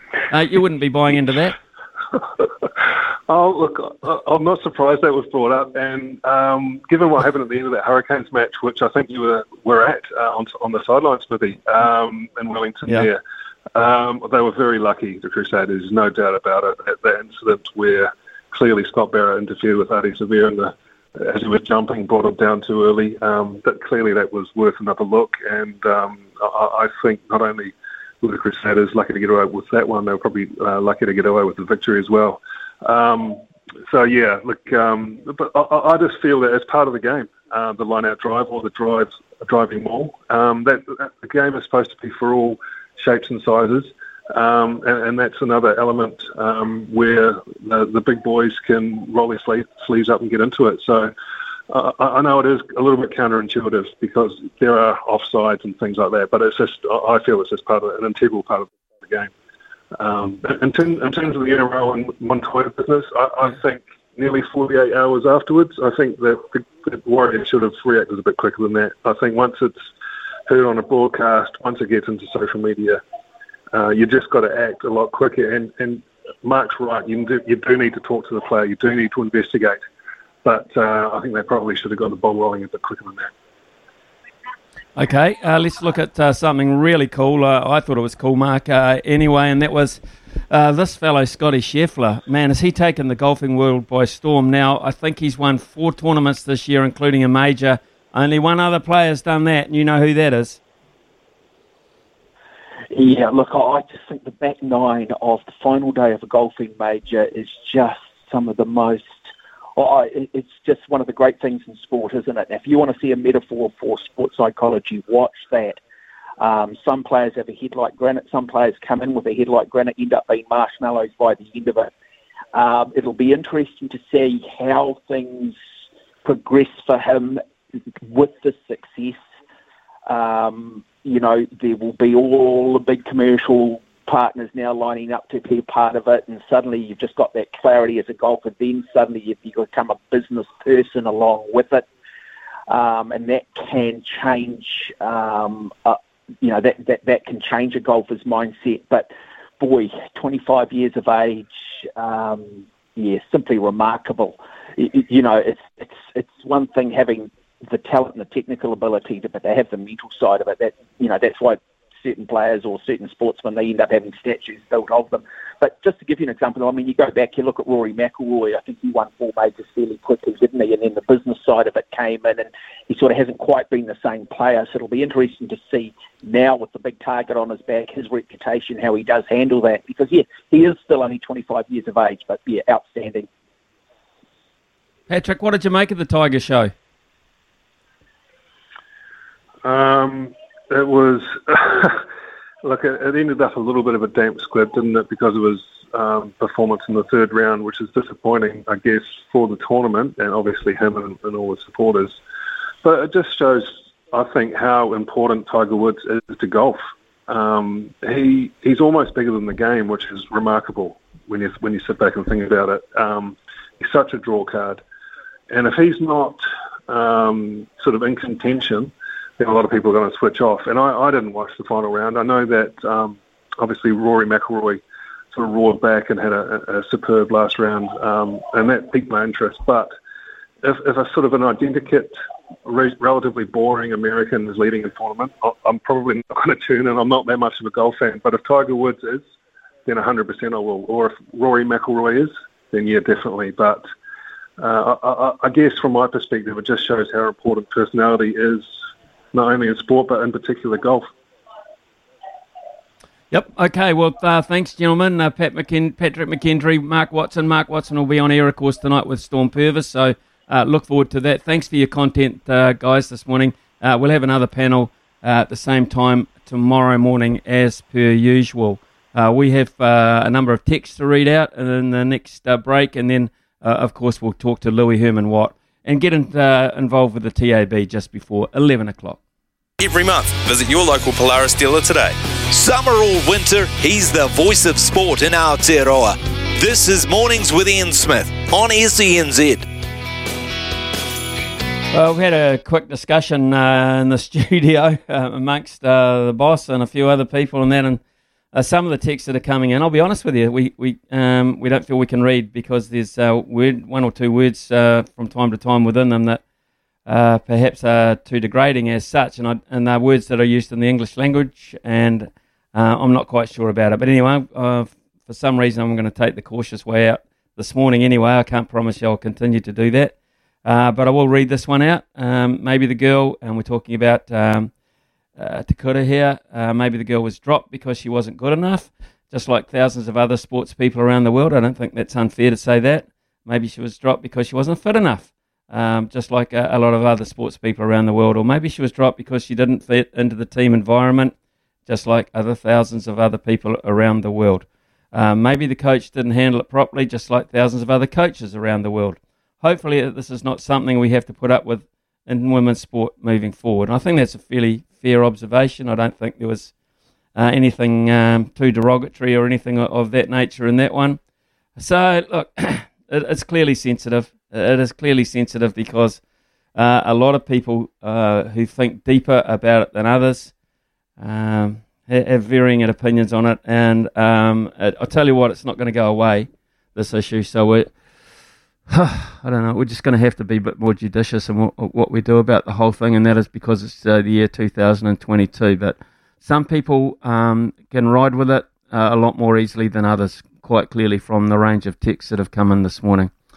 And I thank you for that. We ask for texts, and you give them to us, so at least they give us the feeling behind the scenes if some of them can't go to air.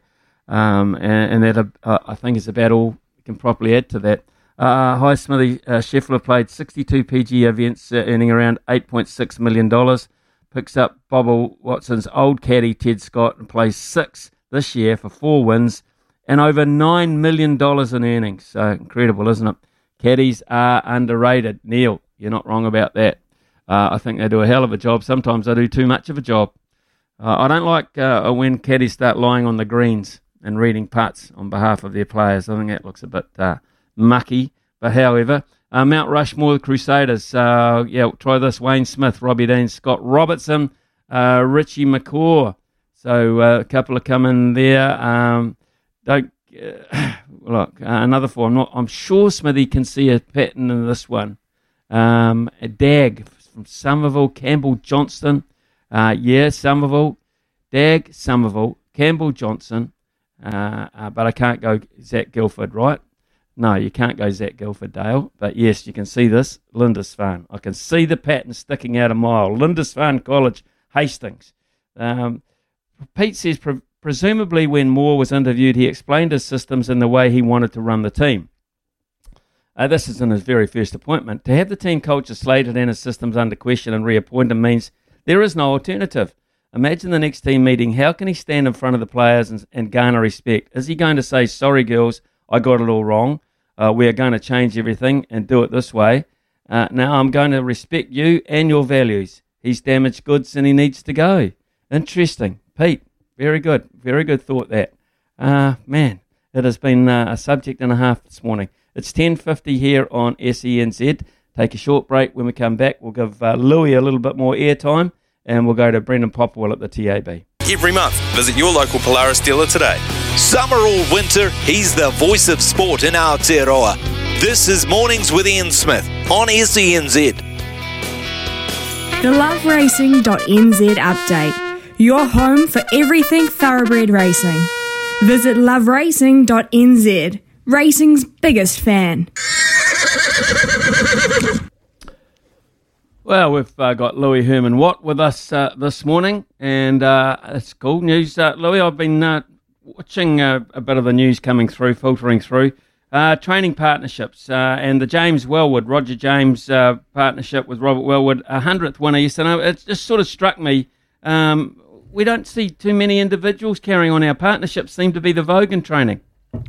Yeah, interesting pickup there, Smithy. I guess I've actually thought about this before with Andrew Forsman, I guess, is taking over from Murray Baker in that partnership. So he's going to take over. So what does that mean for how many horses they have? Because I think a lot of the reason that you go into a training partnership is because of scale and time. So trainers and training partnerships will often tell you, like Kieran Maher said to me, that him and David Eustace, and they're the powerhouse in Australian racing at the moment, they're pretty much never in the same place at the same time, Smithy, which makes it really interesting. It means that they can do more. I joked with him like it's like they're the royal family. So if something happened to one of them, they can still carry on their operation. They can carry on getting paid. The horses can be trained. Then you look at a guy like Chris Waller or formerly Jamie Richards at Te Akau, now Mark Walker. Now, they're running huge operations by themselves, but it's all about staff because they literally can't do everything by themselves. And quite often when they send their horses away to Christchurch or Melbourne or Sydney, depending where Chris is, he's got people like Joe, Charlie Duckworth, Joe down in Melbourne, a lovely South African lady, Charlie Duckworth with them up there. So it's all about the teams you surround yourself in. I guess the reason that the partnerships work is because you become equals. And Robert James and Robert Wellwood and Roger James's scenario, there's a senior trainer and a trainer that's just starting out their career and eventually might be able to take over. And you can learn from each other, different skill sets, and also, as I said, scale. So it's an interesting pickup from you. The other thing I noticed, Joe Moreira's just ridden his 100th winner again for another season. Wow. Is he the best? How do you compare the best? How do you? Some say who's the best. Some will say J Mackers. Some way say Moreira. Some might say somebody else on the other side of the world. Who rides for O'Brien? The crack Ryan Moore jockey in the UK. Yeah, Ryan Moore. Who's the very, very best here? Because I mean, you can't. It's like motor racing drivers. Yeah. They all have different cars, isn't it? Yeah, it is. You can look at the time form. The longings ratings. They declared J-Mac the best in the world last year, and I guess it's all on Group 1 winners. But you're right. If you're getting on the best horses, like Michael McNabb is this year, you win the premierships and you win those rankings. It's a great question. But surely, Smithy, we all know who really is the best. It is J-Mac. It is. Come on. Let's just declare. Okay. Got on. Okay, J-Mac, your bosom buddy. Let's move down across to the TAB, shall we, with Brendan Popwell. BP's waiting for us, the ever-aging BP on the line, listening into all this rubbish. BP, what's happening at the TAB, for God's sake? Hey, Stockley. Right, Canes Moana, of course, that's tonight. Most of the betting is around the 12 and under, 13 and over, because that's the best place you can try and make some money on the match. So we've seen 46% of the bets on the 12 and under, and a lot of punters looking towards the 13 and over mark. But the best play is the punters are looking towards the point start, minus 20.5 at the $1.90 for the Hurricanes. That's where the money is going. Hey, a little bit of Major League Baseball before we go to Smithy. Detroit Tigers, we've had a $5,000 bet on them at $1.87. That is currently at the top of the seventh, one apiece. We've got money on the Phillies, $4,500 for them to win by 2 runs or more at $2.13. That match has just started. Love the baseball, love the betting, and good stuff, BP. Thanks very much for making yourself available to us this morning. We're going to change tack after 11 o'clock, folks. We're going to go to the Football Ferns. It's the second match of a doubleheader against the Matildas tonight, and we're going to check in with Maya Jackman to look at prospects for that game coming up very shortly. They lost 2-1, conceded 2 in extra time. Were they that unlucky?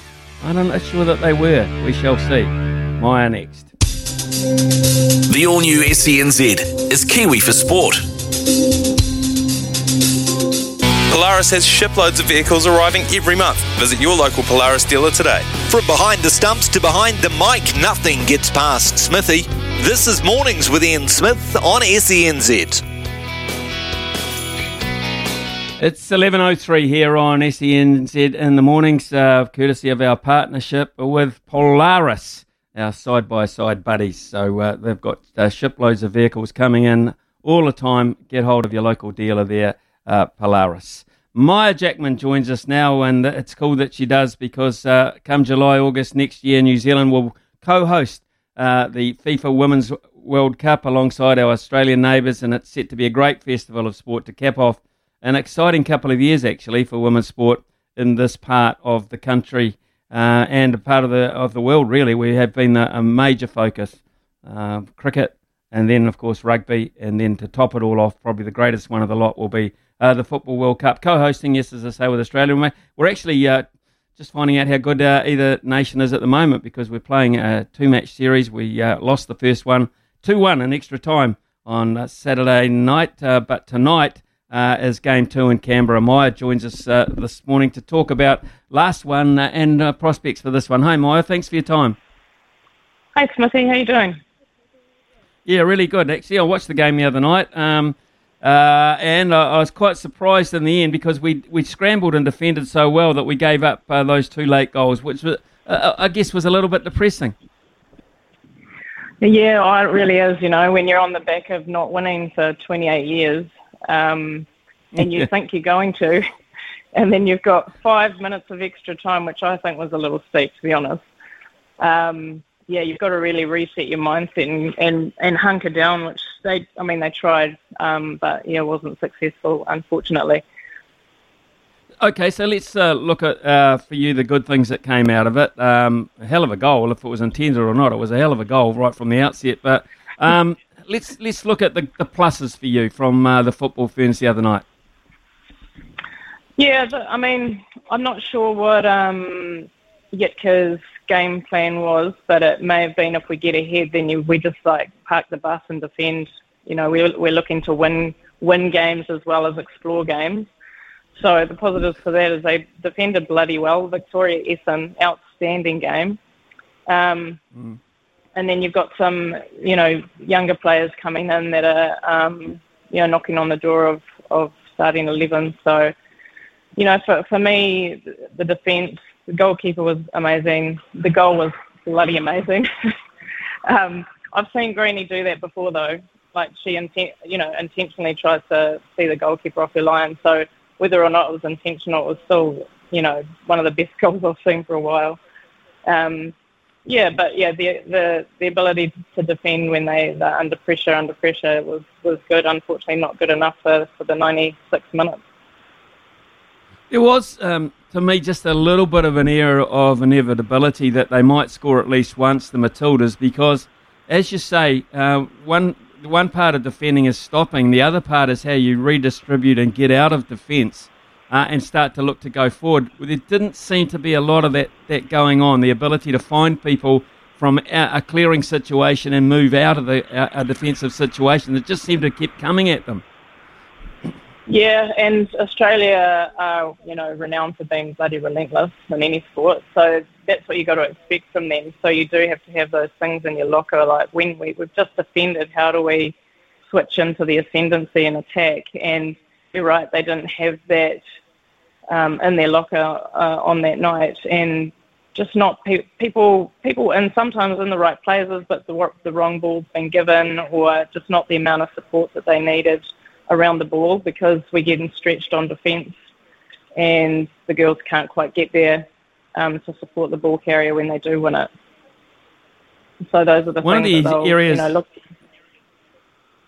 of the areas we looked at, Maya, in terms of the team selection was the goalkeeping position. It's been under question because we've had quite a bit of football lately with the Football Ferns.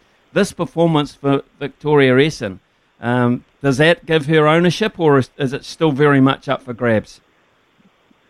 It doesn't give her ownership, but I'm pretty sure it'll give her ownership for the next game. You'd hope, because she had a good game previous to the up in She Believes, the last game, and so they wanted to carry on that momentum with her, and I'm sure they want to carry on that as well. And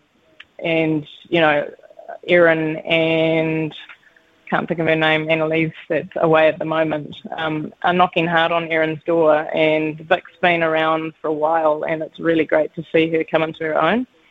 And so it's really competitive, which is great. We don't usually have really competitive areas in the goal area. It's usually an ownership by one person. So it's a good problem to have, I'd say.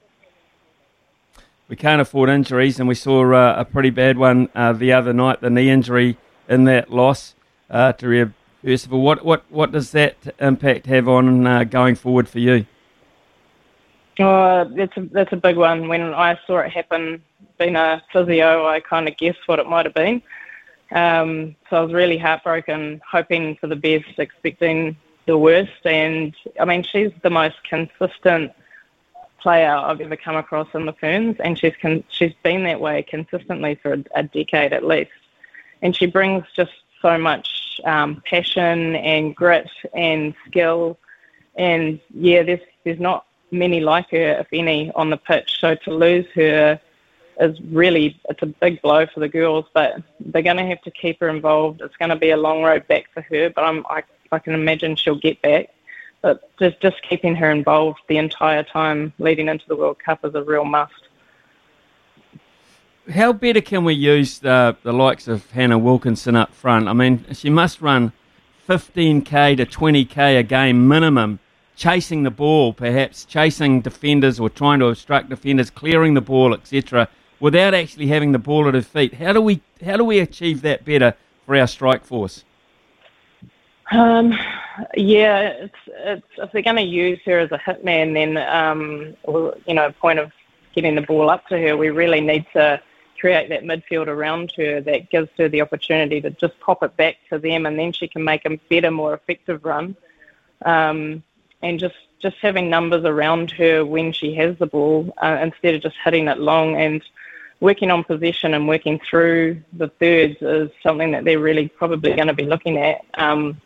When we do it well, and Hannah isn't always the person that we're looking to use, and that's possibly what they need to do a bit more. It's instead of having that one thing in our locker, we need to create more attacking opportunities using different players, and whether that's the midfield coming through or playing another one up front with her. It's a hard one because she does do a lot of running, and often it is because it's come from we've defenders, and then we've had to get the ball out, and there's that space between the midfield and the attack, and she doesn't have that support as much, so she's having to go on these runs all the time. It's frustrating when we don't really get to see her natural attributes as often as we should. Perhaps we don't. We look to need to create set pieces to use her height, etc. But I guess that all just comes from pressure up the field, doesn't it?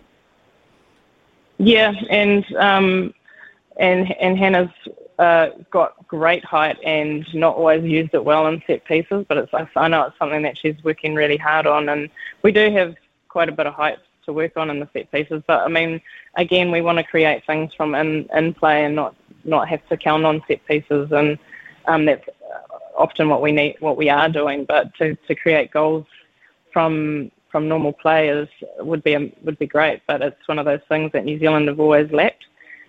So it is, we've got 15 months, I think, to get that real attacking mindset going and getting possession and keeping possession, because it's something that we struggled with the other night.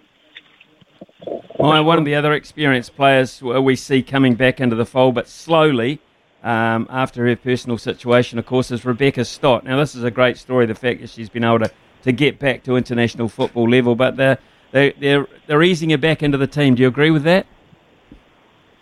Oh, I think it's one of those things that you have to be mindful of, I guess, and just taking things slowly, although she did play a lot of minutes, I think, for her club team. So whether they can push it or not, I mean, she may not have been feeling well on the night, so they don't want to push her, but having her back is huge because she's a real integral person in the football Fern. So she's a real attacking mindset centre-back. They'll probably play her in midfield if they do play her tonight, because Ria's not there, so she can play both super well. So it'll be great to see her because she does look to get forward and look to keep possession going forward. We are 8 months into the contract of Jitka Klimkova, given a 6-year contract last September. So how do you think overall, we've been seeing a bit of football. Of course, we had the She Believes Cup back in February, so we've seen the football Ferns on show a little bit more than we have and perhaps in the last 2 to 3 years. How do you feel we're tracking? I think her coming in right from the beginning, and there was the games against Canada, we saw some really bright things happening. with the players that she had to use because of COVID. She wasn't able to use some of the more experienced players. So I think she utilised the players she had there really well. She believes was probably a little bit disappointing for the girls. So it's been a mixed bag really, and it's probably what you would expect with the coach coming in and having restrictions with COVID and whatnot. But trying to create a little bit more depth in the New Zealand team, I think, is what she's trying to do with these younger players. So I think a mixed bag. It's been a mixed bag, and that's what I would expect at this point. But you know, probably come June when they play Norway, we need to have cracked on a little bit further because that'll be a year out. So if we look at the overall scheme of things, we know we're participating because we're co-hosting as such. We've got the right to do that. So where would you say the Matildas sit? Where do we sit, Australia and New Zealand, as hosts in terms of what we can expect this far out? In terms of playing or hosting? No, I think the hosting will be fine. I think we'll do a great job there. I'm looking at on the field, Maya. Yeah, I think Australia's. I mean, they're always a team that gets up there and they win when it matters, and they're a big tournament team. I think New Zealand. Yeah, we're just not up to the level of. I mean, we lost 2-1. It's not a big margin between us and Australia, but there was a clear difference between the teams. We were on the back foot a lot. So at the moment, we're not up to where we need to be, and looking forward to the World Cup, there's a lot of work that needs to go in to make sure that we're competing well and looking like winning games. So for me, we're not there yet. I'm not sure if we will be, or whether it's the next one coming through with Klimkova having them for the next World Cup. And it's interesting because the game has grown, isn't it? From an individual point of view, the women's game has grown immensely, and it's grown for our individuals who are now playing so far and wide around the world in different leagues. It's just a case of getting all and harnessing that and getting it back together more often, I guess. Yeah, I mean, that's the tricky part is, can you bring all these players in from all these different environments and get them to gel together in a short amount of time? And that's always a hard one. And, you know, some of the girls are playing more minutes than others. Some aren't getting any minutes in their respective teams overseas. So, yeah, just trying to harness that experience that they're getting overseas and bringing that in is really key, but it is also really hard. So that's probably one of the things that needs to be found out, and how do we do that, and how do we get the girls on the same page really quickly and bring all their experiences respectively in. Maya, obviously, as you say, 28-year drought. It would be great to win this one tonight just for the spirit of the side, etc., confidence levels. But when you look at this game tonight, are you looking for maybe at worst a narrow loss and perhaps much more creativity, much more attacking opportunities? Would that be sign of a pretty good overall performance, judging both games together? Yeah, I think that would be it for me. If they lose, but they play some really good, or try to play some really good attacking possession-based football, that would be key. It's you know, they lost narrowly this last time, but there wasn't any attacking really, and we got a goal out against run of play. And so, yeah, for me, it would be attack more and more possession, look for that, lose, but know that you've made some inroads into what you really need to be doing, pushing forward and going forward, and that's keeping the ball. Okay, Maya. Hey, been great to chat to you. Thanks very much. Enjoy the fixture tonight, and certainly with the importance of the next 12 to 18 months in women's football. We hope to have the opportunity to talk to you again. It's been great. Thank you very much. Thanks, Smithy. Have a good day. Yeah, same to you. Maya Jackman there, folks. Very, very famous New Zealand footballer. I think one of our very best that has plied her trade around the world as well, with her thoughts too on where the football ferns are at. That's what I look for tonight. Anyway, in summary, I'm not that worried whether we lose. I'd love to see us win, but a draw or a narrow loss. But us going forward, us attacking, us creating opportunities, putting the Australian defence under pressure, which we didn't see often enough the other night. I think that's the pathway forward. That's just me looking on from my little studio here in Hawke's Bay, and I shall be watching tonight from my TV in Hawke's Bay as well. It is 11:18 here on SENZ. We'll be back very shortly. That's right. Producer Logan back in the house. Smithy, I have to say, before we get to Around the World, big shout out to Joe Bell and also Ricardo Ball for helping me out while I was off. And thank you for taking good care of them. Yeah, no, they'll be back. They got good treatment. They got kid glove treatment, so they'll be back, mate. Honestly, some great headlines around the world. We've been sort of clouded by what's happening within New Zealand, which isn't a bad thing, but what have you noticed from around the world, mate? No, that is very true. Massive day, obviously, in New Zealand yesterday, and that will no likely continue. We've already talked a little bit about the Lakers firing their coach. I mean, the writing was on the wall there a little bit, wasn't it, after their disastrous season? They did win the 2020 NBA championship under Vogel, but, you know, they entered this season as the Western Conference favourite. They failed to live up to that mantle due to a combination of injuries, age, a poorly built roster, and mismanagement of said roster, which perhaps, I mean, in my opinion, Smithy, I think that also then falls on the general manager of the team. It's not just on the coach. The general manager is the person that builds that roster. So perhaps there may be more to come from the Lakers, but now with Vogel gone, he could become one of the most pursued coaches on the market. In 3 NBA stops, he's won a championship, reached the conference finals 3 times, and won just under 53% of his regular season games. Meanwhile, the Lakers are now on the search for their 6th full-time head coach since the legendary Phil Jackson retired in 2011. So, bit of a change, bit of a shift in Laker Town, Smithy. But that's not the only NBA news of interest here. When we talk about vaccinations and eligibility to play, Matisse Thybulle, if you follow the Australian Boomers, he played for Australia in the Tokyo Olympics. He's going to have to take a back seat, take a breath, and think about what he's done, because unfortunately, he is not fully vaccinated. And under Canada's rules in that regard, he is not allowed to enter the country, and professional athletes are no longer exempt. So he said he did feel the need to get one shot at an unspecified point last year's postseason, played there in May and June, but did not receive a second shot. Matisse Thybulle's absence, Smithy, does give veteran Danny Green an increased role, but will likely weaken what is an already thin bench. With NBA scoring champion Joel Embiid and James Harden expected to lead the way, but the Raptors won their season series against Philly 3-1. So think of that what you will at the TAB, but perhaps you may want to put some money on the Raptors and not Philadelphia.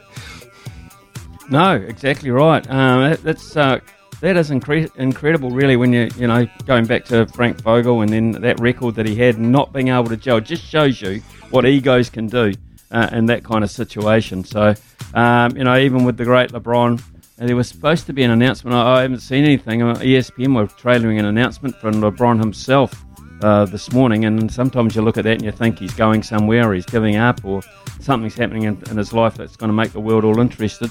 But nothing has come to pass in that I've seen anyway. No, this morning, Logan. But yeah, I've been keeping on the hunt on that regard for you since you flagged that with me. Nothing as yet on LeBron. Perhaps we may get an Aaron Rodgers situation or a Tom Brady situation. We don't know, but under the NBA's collective bargaining agreement, they can't actually talk contracts yet. So we'll have to wait and see on that one.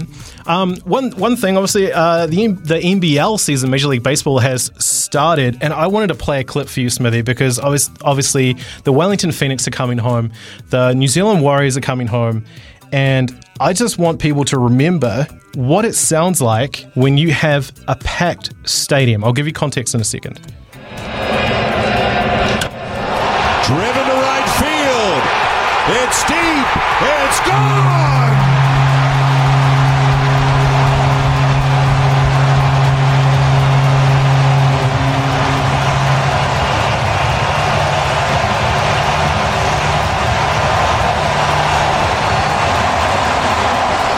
Just, the roar of the crowd, Smithy.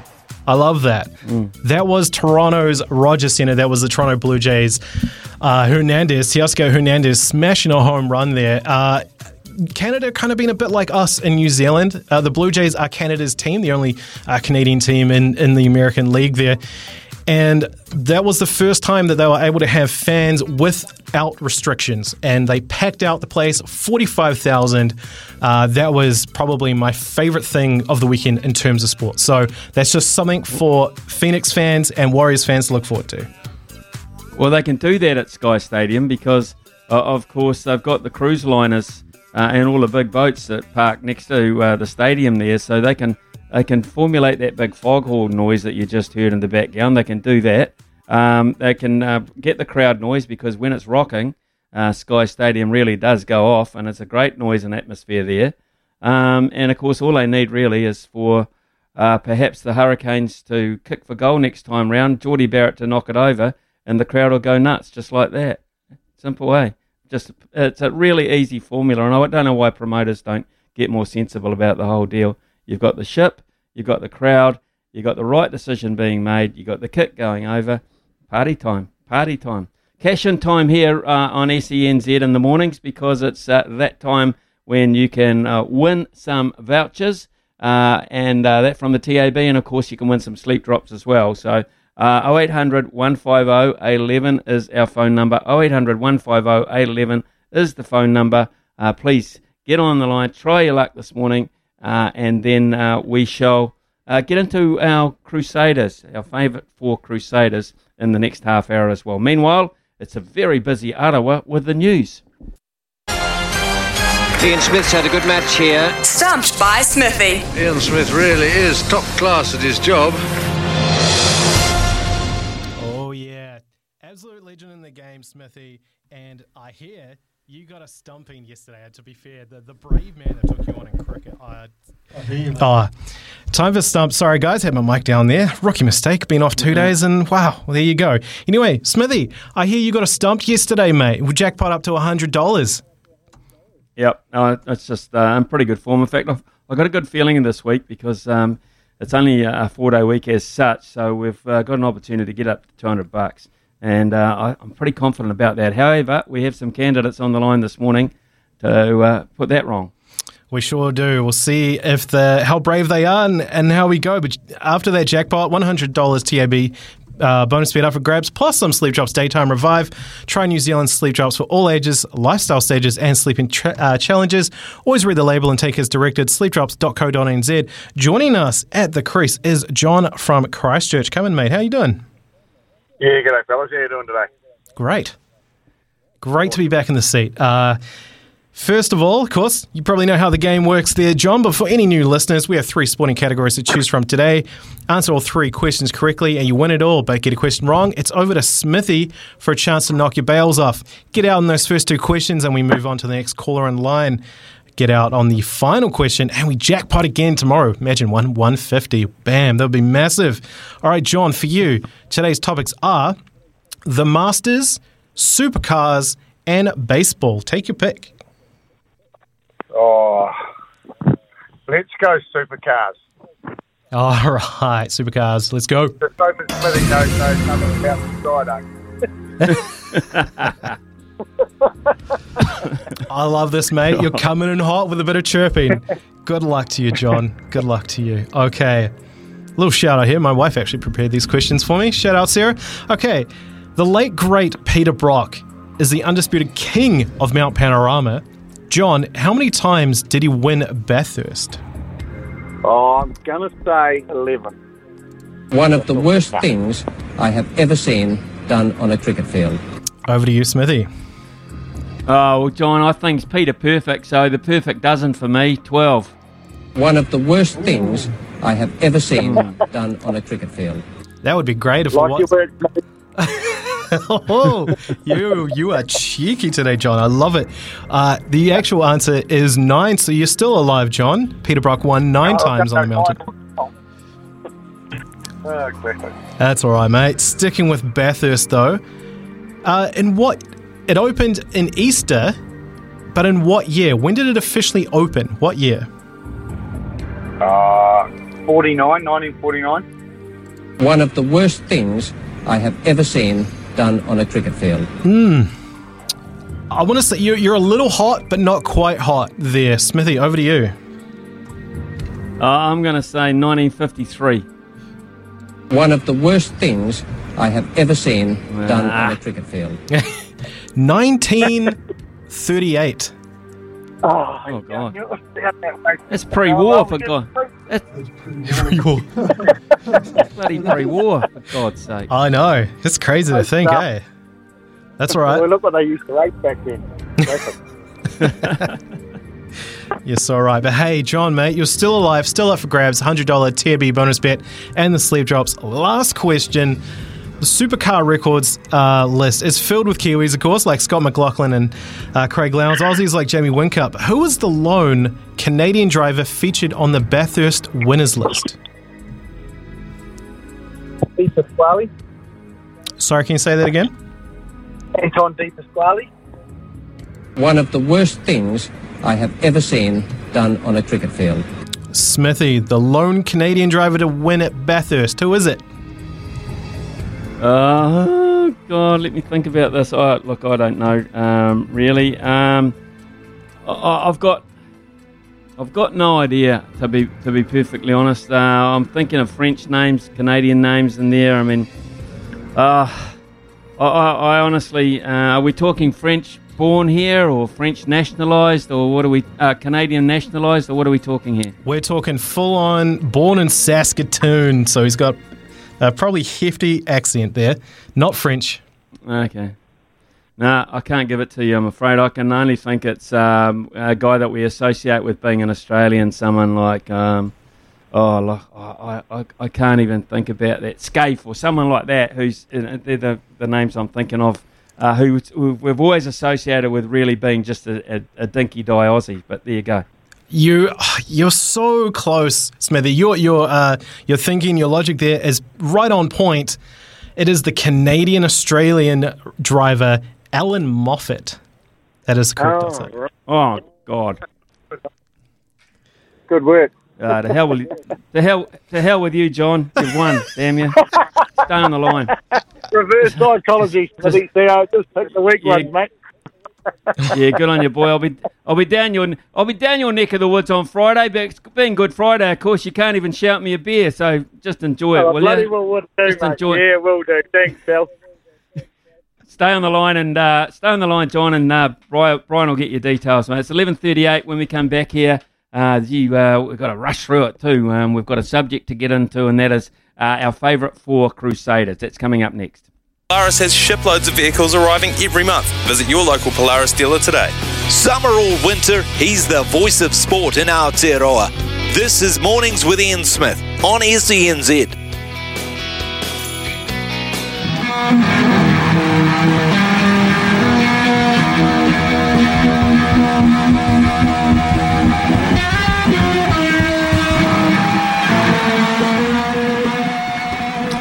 Right, that is the music that signifies that it's time, being Tuesday at this hour, for our Mount Rushmore. And today it is, to end the set on Super Teams, it is really now time for the Crusaders. So, Logan, I've given you, you won the toss, you can go first. And I know we actually sort of debated whether we do Crusaders or not, just to poke fun, because they win everything. But hey, here we are. My four, a lot of mine are nostalgic. I will give you that. We mentioned him last week when we talked about the Highlanders Mount Rushmore and how he might knock on your door. This is mine, Justin Marshall. Let's hope it doesn't affect today's match. Here's Ron Cribb getting a chance to stretch his legs. Now Marshall into the gap. He's got players in support. He may not need them. Justin Marshall. What a terrific try. Welcome back to the All Blacks. Yes, him scoring a try for the All Blacks. But when I think Crusaders, great halfbacks, I can't go past Justin Marshall, Smithy. Okay, fair enough. He'll be happy with that. And ironically, now alongside Grant Nisbet, who called that action in the commentary box. So there you go, how things in things like careers, etc., pan out for you. Well, mine is one of my favourite Crusaders, actually. He just was the meat and drink of the back line for so long, and he actually was for the All Blacks from time to time as well. I can't go past this guy, so I'll just let you play the tape and it'll take over for itself. Stay behind 9. And the Crusaders have it now, and away it goes to Carter. Crotty! Oh, he's having one heck of a season. Just too slick. He had one heck of a season, a lot of seasons, TJ, didn't he? So Tony Johnson with the cool year, but absolutely Ryan Crotty, first pick for me in the back line. My second one, Smithy, I'll admit, I did not have this man at first. I had Sam Whitelock. I believe you have an interesting little stat to come in shortly on the Whitelocks. But really, Crusaders, Mount Rushmore, you can't go past this man. He will be replaced shortly. Penalty coming. In low they go. That's McCaw. There's Richie McCaw. Richie McCaw. I mean, I've got a soft spot for the man. Yeah, I just more associate Richie McCaw as All Black, actually, to be honest. That's where I come from with Richie McCaw, but he's not in my top 4, so get your texts and letters coming in and address them to Logan Swinkles. That'll be cool. My number 3 here played 202 games for the Crusaders. He was just a complete and utter Iron Man. Thoroughly decent bloke. Couldn't go past him. Had to be in there. Guildford away to Williams. Offload in the tackle beautifully. Maitland. He's got runners left and right. Reed. Inside to Crockett. What a try! Wyatt Crockett, out of Golden Bay, out of Nelson, wherever you like. Wyatt Crockett, always fronting up. 202 games. Got to be in the top 4. Yeah, how good. I mean, like as you said, Iron Man streak is just an outstanding individual. Staying with the nostalgia for me, in terms of number 10s, it's really hard to pick. There's 2, and I mean, the first one, I think of my childhood, Smithy. I looked up to this player. He made me want to be a first 5'8", even though I never had the build for it. I love to kick a ball around, never had the build for it. It is, of course, Andrew Mertens. Laid back again for Flynn. Mertens with a drop kick. And the first points registered by Andrew Mertens. This could turn out to be one of the great games of footy. Mertens with another drop kick. He's got it. Somehow he's channeled it back. Mertens looking for a third one. Has he got it? You betcha. Yep, Andrew Mertens. Loved a drop goal. 3 in that game there. And he's an amazing career. Of course, you know, he played in New Zealand, he played in Europe, but then he's made a name for himself over in Australia as well. Post-career, doing rugby with Stan Sport and the likes. He's doing great things over there, Smithy. Not the reason why he's on my Mount Rushmore, but I just always really looked up to Andrew Mertens when I was a kid. Yep, agree with that. Right, my number 2, just amazing player. I mean, Mertz has been fantastic. You could have him there. If you're going away on a bus trip or a roadie, Mertz has to be in. Dan Carter has to be in as well. Quite clearly my number 2 for obvious reasons. Goodness gracious. That is unbelievable. That's a boomerang. He drilled that so low, it was about 10 metres to the right of the right upright, and she just bent it in. It was an in-swinger. No, it was an out-swinger. One of the 2. One of the 2, Smithy. I think it was Stu Wilson actually there, going way back. So, with commentary next to Grant Nisbet. So that was my number 2. Your number 1 is? Well, my number 1 is DC10. You can't really go past him there. I mean, that kick of 2007 against the Highlanders, you could hear it there. Just it left everyone speechless. They cut to the bench. Everyone is gobsmacked. He was just a legend of the game. He really pulled things out of the hat from time to time. But Smithy, before we get to your number 1, you had a really awesome stat about the Whitelocks that I want you to share. Yeah, well, I could have put Sam Whitelock in, and perhaps one of us, I really should have, 166 games. But I think if you're really going to look to anyone in particular, you should look to Mr. and Mrs. Whitelock. That's Braden and Caroline Whitelock, because they gifted the Crusaders four 4 Super Rugby players, Sam, George, Adam and Luke. Of course, 3 of them became All Blacks, but between them they played 358 games, the Whitelock family. So really, I would imagine that if you're really going to the nitty-gritty, Braden and Caroline Whitelock should be in your mix. Could also have had Owen Franks, 152 games. Who could have been playing for the Hurricanes this year, barring injury. How about Kieran Reid? Never even talking about Kieran Reid, 156 games. Todd Blackadder, inspirational, 171 games. Caleb Ralph, well over 100 games. So there's a number of players that you could have introduced there. But for overall influence on the Crusaders setup in the last 10 to 15 years, had to go for this bloke. And here he goes, mate. Hot dog him again. Here he goes. Oh. The good news for Razor here is they're playing Celebrate, which is more a song from his era. He's putting in some new moves here too, isn't it? I guess all we can hope is he does a backspin long enough in the middle to dig himself a big old hole. Oh, that's an old move though. We've seen that before, but... Oh, there we go. There we go. Oh, this is great. You know, and I reckon the crowd will stay here specifically Mills to see this. Oh, look at this. Oh, mate. It's a great testament to the advancements in medicine and the treatment of arthritis, I reckon. That's superb. And he celebrates in style, and he deservedly so. Razor and his breakdancing, Right. Smithy, how good. Yeah, that was one of the highlights, wasn't it? Sort of a ritual. He didn't do it 1 year out of respect. I think it was to a COVID situation. And the other thing that he did, I think, which didn't go down too well, I'm pretty sure 1 year he took the Crusaders flag out and stuck it in the middle of Sky Stadium. I'm not sure what it was called back in those days, but I don't think that went down too well. But Razor is Razor. You know what you've got with Razor, and we know we're probably going to get at some point as well for New Zealand rugby. So they were the top 4 of each of us, but you could have put so many in. You know why? Because it's so damn good. I'll tell you who else is good. Staffy. We'll be with him shortly before midday. When making the double chicken deluxe at Macca's, we wanted to improve on the perfect combo of tender Aussie chicken with cheese, tomato and aioli. So, we doubled it. Chicken and Macca's, together and loving it. Ba-da-ba-ba-ba. Available after 10:30 a.m. for a limited time only.